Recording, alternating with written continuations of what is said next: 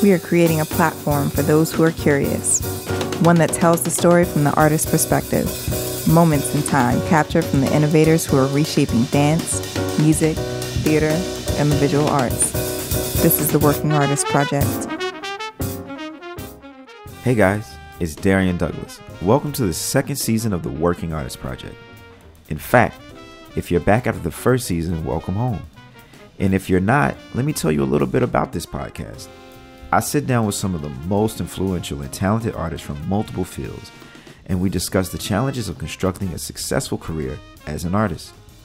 You will be inspired and motivated after listening to these amazing people conquer challenges and live life on their terms. Welcome to the Working Artist Project. So I want to welcome Kathleen Potton to the Working Artist Project. So I want to start by you just telling me your story, how you got from Australia to New York City, and why. Okay. Why are you here? So I'm from a very small town in rural Australia. Okay. It's technically the country music capital of Australia. Mm-hmm. So there's a lot of country music going on. But there's also some other amazing music and things going on there. So yeah, I grew up there, went to university in Sydney, Australia, and was always doing music. Wasn't really sure exactly what I wanted to do with music, but was just gravitating to anything, musical, like whether it was opera or whether it was jazz or anything, There's so much stuff going on, but not in the same capacity as it is here in the States, Right. Yeah, and so I was studying music, and then I got an opportunity to study music in Singapore. I got a scholarship, so I was like, cool, let's go to Singapore, of all places. And then, of course, that was an opportunity to meet other people from all around the world, a lot of Americans there. Mm-hmm. And I think it was because of that I was like, maybe New York is an option as well. Because prior to that, it was like New York is like Sesame Street. It doesn't exist. It's not a real thing to go to, Right. There's no way I could possibly move to New York. So I think making that next step across the globe to Singapore, I was like, okay, let's think about New York. So, and then after a few years in Singapore, it just got a bit too much and ended up somehow in New York. Like you got too much from what standpoint? So Singapore is an amazing place, but it's also kind of a little bit unreal. It's kind of a bit Disneyland-ish. I feel like it's a country that's trying so hard to be Western that they're kind of missing some real depth and quality in who they are musically, and just in the with a lot of things that are going on in the culture there. Met some amazing people there, great, beautiful people, but I felt like I needed something more that had a little bit more substance. And I had an opportunity to come to New York for a friend's 30th a few years ago, and as soon as I got here, I was just like, oh my goodness, this is real life, it's right. Everything that I wanted. So yeah. Oh, that's dope. So you're from the country music capital. Yes. Yeah. The other one. Which one is the real one? Am I allowed to You think Tamworth pull rank? I'm like, Tamworth is amazing. Really? Yeah. No, I watched the Dolly Parton concert that was in Tamworth. I had to make sure. It was in Tamworth? Yeah, because I had to make sure you weren't just bullshitting me. So I was like, all right, cool. Let me see if Dolly Parton she ain't been there, then it ain't real, but it's real. She's been there? Well, I didn't see her, man. Oh my goodness. Yeah, so do you know, what's the history behind that? Do you know how that worked out, or? No. It just, people love country music there. I don't know what happened. I remember when I was a kid, I'd see, back in the day, when it was just literally 2 blocks of the main street being closed off, and they'd have buskers every two stores with 3 strings on their guitar singing Slim Dusty, who's kind of our country music person in Australia. Yeah. And then it's just grown into becoming this massive thing. So Keith Urban's out there. They have country music awards, all that kind of thing. It's a whole big, Now I got to check out some Australian country music. Everybody needs to check it out. I'm not really sure what it even sounds like. I mean, I'm sure it's country music, but it's got a different vibe because the culture's different, right? Yeah. I mean, a lot of it is the same with all music, I think, in Australia. It ends up copying America anyway. Oh, okay. So, okay. But we definitely have some country music stars. There's a guy called Slim Dusty, who's kind of the the guy, He's but the guy. yeah, can't say he influenced me musically, but you know, he's definitely Right. up there in country music world. So, are your parents musicians or singers, or how did you you're the only one? Yeah, Oh. I mean, they're very. They listen to a lot of music. Like, there's heaps of music going on in my house. They're very, very different though. Like, mum's classical background. She loves opera. She took me to operas when I was a kid. You know, that kind of thing. And also into like early swing music. So like Glenn Miller and Benny Goodman, all that kind of stuff. Gotcha. And then my dad, who's English, so he grew up with the Beatles and Bob Dylan and Paul Simon, so he introduced me to that kind of music. So, yeah, that was kind of all the stuff that was going on. Oh, that's dope. So you moved to Singapore to go to college. Yeah. Like, so I want to get into that. Like, what is it actually like to live in Singapore? Because first of all, you're the only person I've ever met that actually lived there. Really? Most people just go there for vacation and like get crazy. Right. Okay. You know, so I'm assuming it's like, I used to live in New Orleans, so I'm assuming it's like that. Yeah, it's crazy where hot. It's always, well, it's hot and it's always a party. No, it's not always a party because it's very strict there. It's like super strict, you know. Oh, word, okay. Yeah. They've got like, it's always the place that's known for like having clean streets. You're not allowed to chew gum. Oh yeah, all that kind of stuff. The food is ridiculously good though, like super good. And you're so close to everywhere in Asia. You can just like pop over to, you know, Kuala Lumpur or go to Vietnam, Indonesia. It's amazing. So did that culture seep into your music at all and your cooking abilities? It seeped into my cooking abilities. I don't know, musically, because there's so many Americans living in Singapore as well. Like, one of my, like, I could say he's kind of like a mentor, but he's somebody who I respect a lot. He was actually out here in New York recently. He was playing with Eric Wyatt. He's a bass player, and he's kind of the sort of the godfather of jazz in Singapore. And, you know, he would like pull people aside and just give them like a little bit of advice. It was that kind of, I think, mentorship that doesn't really happen normally outside of America. So it was kind of cool to have that there. So I think musically that was the influence, like having somebody like him, and then a bunch of other American artists that were there as well. So yeah, I think that's kind of the main thing I got from it. All right. Yeah. Cool. And so you get to New York, and are you like, oh shit, like what am I gonna do? Like, how do you chart a path when you get here? Well, first of all, you had to get a visa, right? Yeah. So what was that process difficult for you? I know a lot of people have. Yeah. So you have to pay lawyers. I don't really know, but. Yeah. Well, I mean, I was kind of lucky in that I'm Australian, so there's this kind of visa that's set up between America and Australia. Okay. That means if you get offered a job, then you get this. I think it's called the E3 visa. Okay. And it's a 2-year visa. It's just for Australians. I think it works the same for Americans going to Australia. It came out of the Iraq War.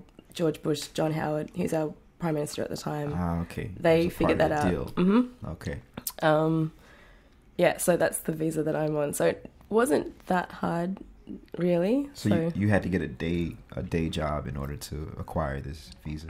Kind of. I actually came here with my ex-husband at the time. He had the day job. Life is real. Yeah. So he had the real job, and I came with him. So yeah.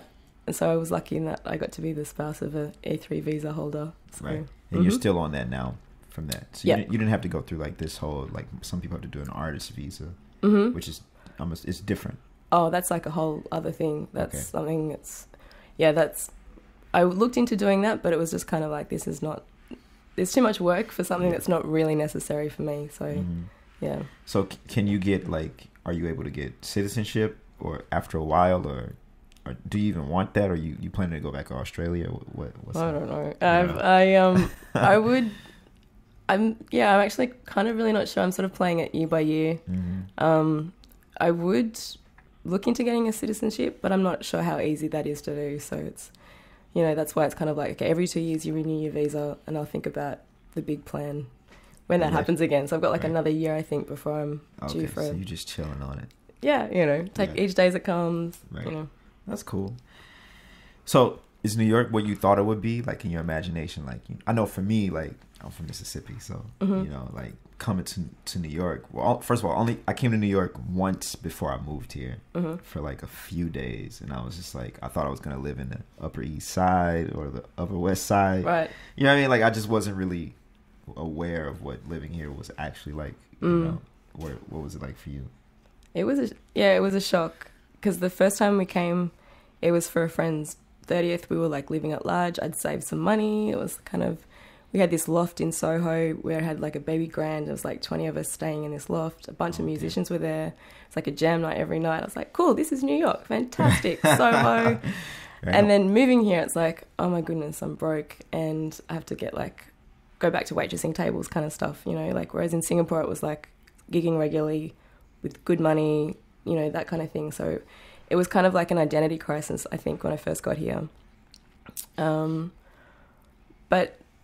I'm actually been surprised at how much of a family vibe I've received in New York. Like I thought it was going to be really harsh and people were going to be like, you know, pushing each other aside and competitive, and that certainly does exist to a certain extent. But I think the thing that I feel the most is having a community around me of musicians who are supportive and loving, and you know, they've got each other's back. Right, and right. That's the thing I was really surprised at, actually. Yeah. Because I think New York seems like this, you know, big bad place that's going to be tough, and it hasn't really been that for me. So how did you manage to like to get into your zone? You mentioned you had to wait tables, and like so you had to humble yourself. Be like, okay, wait, I have this goal, and then you had to. I'm assuming you had to find your niche. Yeah. So how did you manage to do that? It took a little while. I actually took a step back from music. I probably took like a year off from just gigging and everything, because I felt like moving to New York was quite hard. Like out of all the countries I've moved to, this was definitely the toughest one. New York, not the US, but just New York. I don't know. I haven't lived in other cities in America. But yeah, I think, I mean, I went and did my master's at Queen's College, and I think that sort of got the ball rolling again. And I think because it's quite an open program in the master's there, it's not like, I think, Manhattan School and other places that got much more strict curriculum. Whereas I think for Queen's College, it was a lot more open. And so you had to, you know, figure out a lot of things for yourself. And I got a lot more into like writing my own material. And I think that was the thing that kind of made me feel a lot more connected to what I wanted to do. Yeah. You know? So, man, it's kind of weird because you studied classical music initially, right? And then you just switched. When you came to New York, you were like, I'm going to study jazz. Was it just like a thing where I need to do something, or you wanted to study that for more? Why did you choose?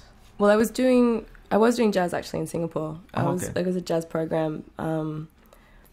But my initial training was classical. And I think, again, it's that thing of growing up in Tamworth. It's like, you know, you want to be connected to something creative and musical, but you don't necessarily have the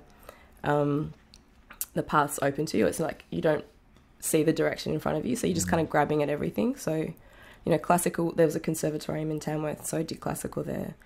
And then I get to Sydney and I hear, you know, jazz music that's amazing. I'm like, oh, jazz, I want to do that. Right. And then I get an opportunity to go to Singapore and study jazz. I'm like, cool, I'll do that. And then I think it was just because I hadn't seen how you could be a musician, like live out doing that in where I'd grown up from, that it took so long for me to kind of go, oh, this is what I want to do, you know? Yeah. So how has the classical training benefited you? Because now you're doing like singer-songwriter more. Like, I don't know what do you call your music?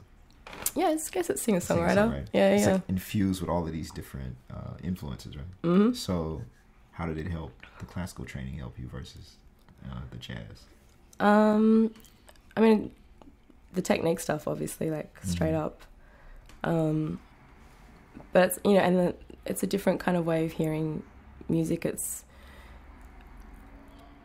I don't know, the way I approach, if I'm in a rut when I'm writing a song, like you can analyze it the same way you would classical music. I suppose you do that for jazz as well. You can see what the function is, like happening harmonically or that kind of thing. So if I'm like writing a song, I'll be like, okay, well, this thing won't make sense because it's not going to resolve to this chord and blah, blah, blah, Right. So you can draw on that kind of thing. But I think just having your ears open to all kind of music is a really great thing, and classical music is, it's beautiful. Mm-hmm. So yeah, I like classical music. You know what I'm saying? Stravinsky. Yeah. That's all good. He's my man. Really? Yeah. Okay. What you're currently doing, is it what you've always wanted to do, or did you get pushed in a different direction when you made it to New York City? I knew I always I'm working on this album, it's done. I'm just trying to get it out now. Mm-hmm. That was kind of always my dream, but it's to make an album. Yeah, of original music. Oh yeah. But again, it's that thing of how do you do that? I have no idea how that works. So, it definitely feels like this is something I've wanted to do for a long time. I'm just kind of pinching myself that it's actually happened, because Mm-hmm. it did feel like something I had no idea how to put together. So right. And so, how did you go about finding out? You just started doing it, or what did you do? Well, I had a bunch of original tunes. They were mostly arranged, and lyrics, all that kind of stuff, and I was playing them out. And I guess I kind of knew I needed a producer or somebody who could kind of help sort of bring it all together. And I had the opportunity to meet Alan Hampton through the place that I teach music at, and we started emailing each other, and I was just like, any chance you produce, I love your music, I love the way that you approach songs, and songwriting is something that I really, really admire. And he's like, yeah, I'm on board. So, and I think just because of that, we started doing some writing together, and that kind of all fell into place. So I kind of have to put it down to Alan being amazing with that kind of thing. Mm-hmm. He organised everything, and and now I've got a record coming out. Now you're famous. It's done. You're famous. Yeah, it's totally famous. Cool. So wait, the name of the record is? It's Nero. Nero. Mm-hmm. What does that mean? It's kind of like a process name kind of thing. It wasn't something I just was like, this is what it's going to mean. I was really into listening to a songwriter called Laura Nero, or Nairo, I think it's how you say it. And Billy Childs just did a tribute album for all of her stuff. And amazing songs, they're so beautiful. But she kind of went under the radar because she's the same generation as Joni Mitchell, and she died quite young. Okay. So people don't know her quite as well. But I was checking out her music, and I'm a massive Joni Mitchell fan. She's she's amazing. My hero. Yeah. So I was checking out her stuff, and it was kind of at the time where I was just, feeling like, we need to have powerful, strong women in music who they're writing amazing songs. They're, just owning it for themselves. And it was kind of that sort of thing. And so it was meant to be a respectful thing to her. But then I just ended up changing it to Nero because it's got that whole, connotation of, power and all that kind of stuff. What makes you feel most accomplished? I think when I do things that I know previously, a year ago, would have freaked me out. There's, at the start of every year, I try to give myself a list of things that I want to achieve. Mm-hmm. And I remember looking back to, some of the lists from even 2-3 years ago, and, they seemed minuscule compared to what's happening now. It's, I think when you try to break through what you're scared of, that's what I feel like I'm accomplishing something. Yeah. And it doesn't necessarily have to be musical either. It's, a lot of things are, personal things as well.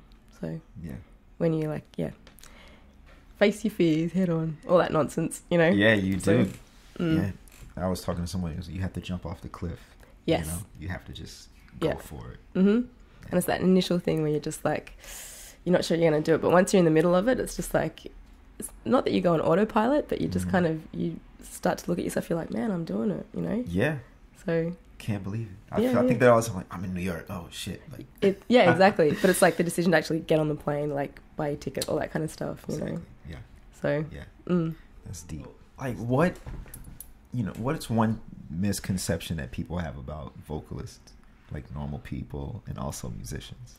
I think they don't get respected as musicians, on an equal playing field. Right. And I think more so if you're a chick as well. Like, it's a whole other thing. But I know that there's definitely the sense of like, oh, you're going to be the singer in the band, and if you don't know just some basic kind of stuff, like how to read a chart, or like how to, if you come up there and you don't know your keys for stuff, like basic things like that. I think that's the assumption, but there's so many amazing vocalists around who are just, breaking that misconception, that it's completely unwarranted to have that anymore. And I actually think it's probably the younger, like I had a friend that was at a jam session the other night at Zinc, and, she's a complete badass, like she's incredible. And she's Australian, but cool. She lives in Boston, but she came down for this, for a weekend of doing gigs and stuff like that, and she sat in, she totally got vibed out at this session, like she was going to be treated like, the dumb singer kind of thing, blah, blah, blah. But she killed it, like she totally knew everything that she was doing, like, and it was the younger guys that were vibing her out, not the older people. So maybe it's like a learning thing, I think sometimes it's like an insecurity thing, like these, they're insecure about, so they like project it. Yeah, it's unfortunate. True. So like you're saying, like as a female period, or just a female singer, that you're facing some Well, I don't know what it's like to just be an instrumentalist in music world, but I still think there's a lot of sexism, especially in jazz. Yeah, I think. Have you experienced that personally? I wouldn't say personally, because I don't feel like I'm in jazz world enough to kind of be able to really take it to heart kind of thing. But I know I see other people and see that happening to them. What about in your world, in the singer? I feel like in pop singer-songwriter world, like if you're... And I think it's different if you're a band leader. If you're doing your own thing, it's slightly different.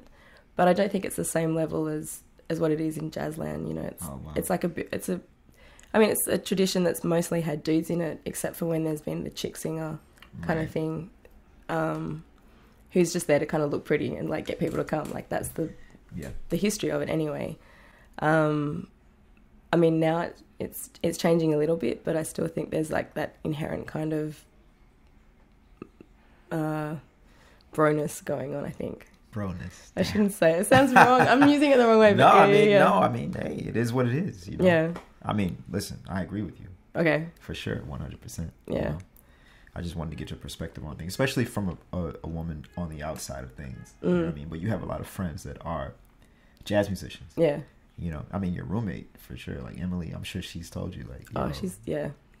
She's whatever. She gets a lot of, but she's also really great. Like, she's one person who I know cuts down all of those kind of barriers because, she can sing her ass off. Right. She doesn't put up with any nonsense.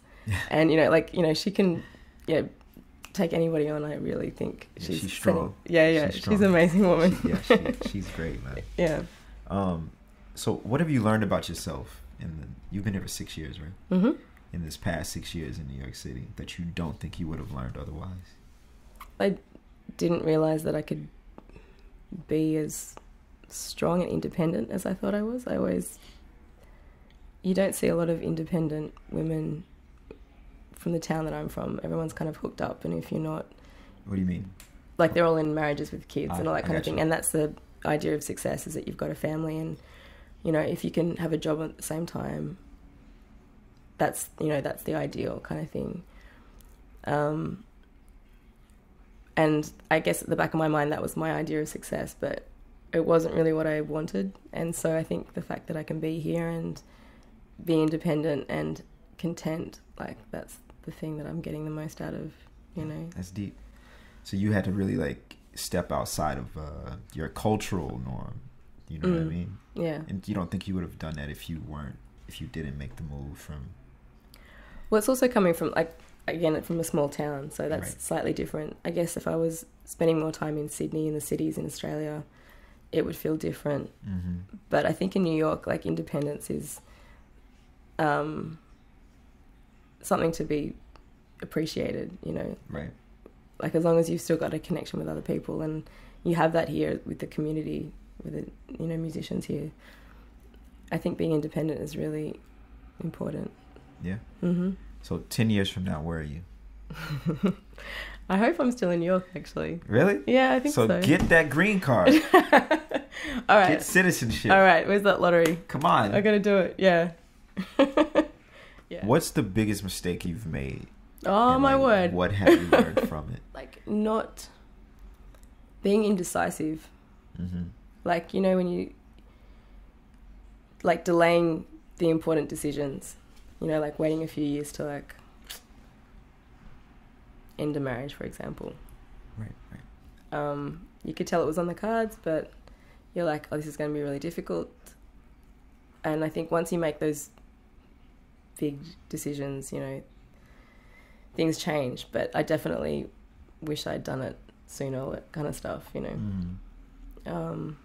Yeah, like procrastination is like the thing. And actually the Nero, the song, the single from my record, that's kind of all about procrastination, you know. It's like, word, okay. I feel like it's the thing that for a long time ruled my life, you know. Right. Yeah. You know, I think one thing that a lot of artists struggle with is failure. Mm-hmm. You know what I mean? So what are your thoughts on failure, and how do you overcome it and not let it like cripple you and like in your room, you know, Mm-hmm. depressed and crying? I'm just telling you what I do. Oh, really? Yeah, terrible. No, I think it's good to have... Well, I mean, you learn the most, right, when things go wrong. Right. But that applies to everything. It's not just music. Yeah. So I don't think music should be any different. You know, you've got to get back up on the horse. But I think it's more about just being scared to really face something that you're scared of. And so when you fail at something, it's, you know, that's going to determine how you live your life. So whether if it's music, you know, like if something doesn't go the way you thought it would be, you have to find a way of dealing with that. And I think it's good to have setbacks. So I'm glad I've definitely, not that I've had setbacks, but I'm definitely late to the game, I think. And I think it's been a good thing because I've had to learn a lot of stuff. Right, for sure. I don't actually cry when I fail. I embrace failure. Yeah. Because you're right. It's like exactly. It's a learning situation. You know what I mean? It's like, okay, cool. Well, I know that doesn't work. Mm-hmm. Cool, not a problem. And like, let's try this. You know, Eventually you're gonna get to something that works. You know. Yeah. Well, you get to know yourself better, and the more you know yourself, the more you're gonna just be comfortable. You know, just doing you is the best thing. Yeah, that's like a whole process. The closer you get to. Yep. Exactly. Do you feel like you're more focused now or less focused since moving to New York? Or does that change, or is it consistent for you? Definitely feel more focused.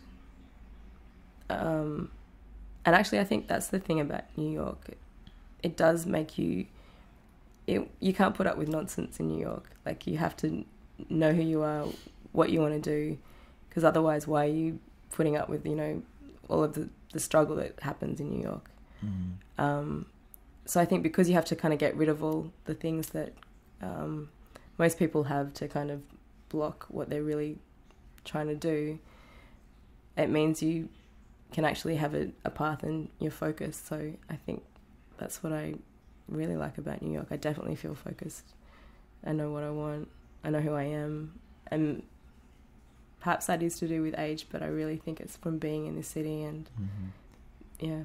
Yeah, the city has a way of streamlining you. Yeah. Because you're just like, all right, cool, I can't. Like, I only have 24 hours, dude. Like, I can't. Yeah, exactly. Fuck around. Yeah, exactly. What are you most thankful for?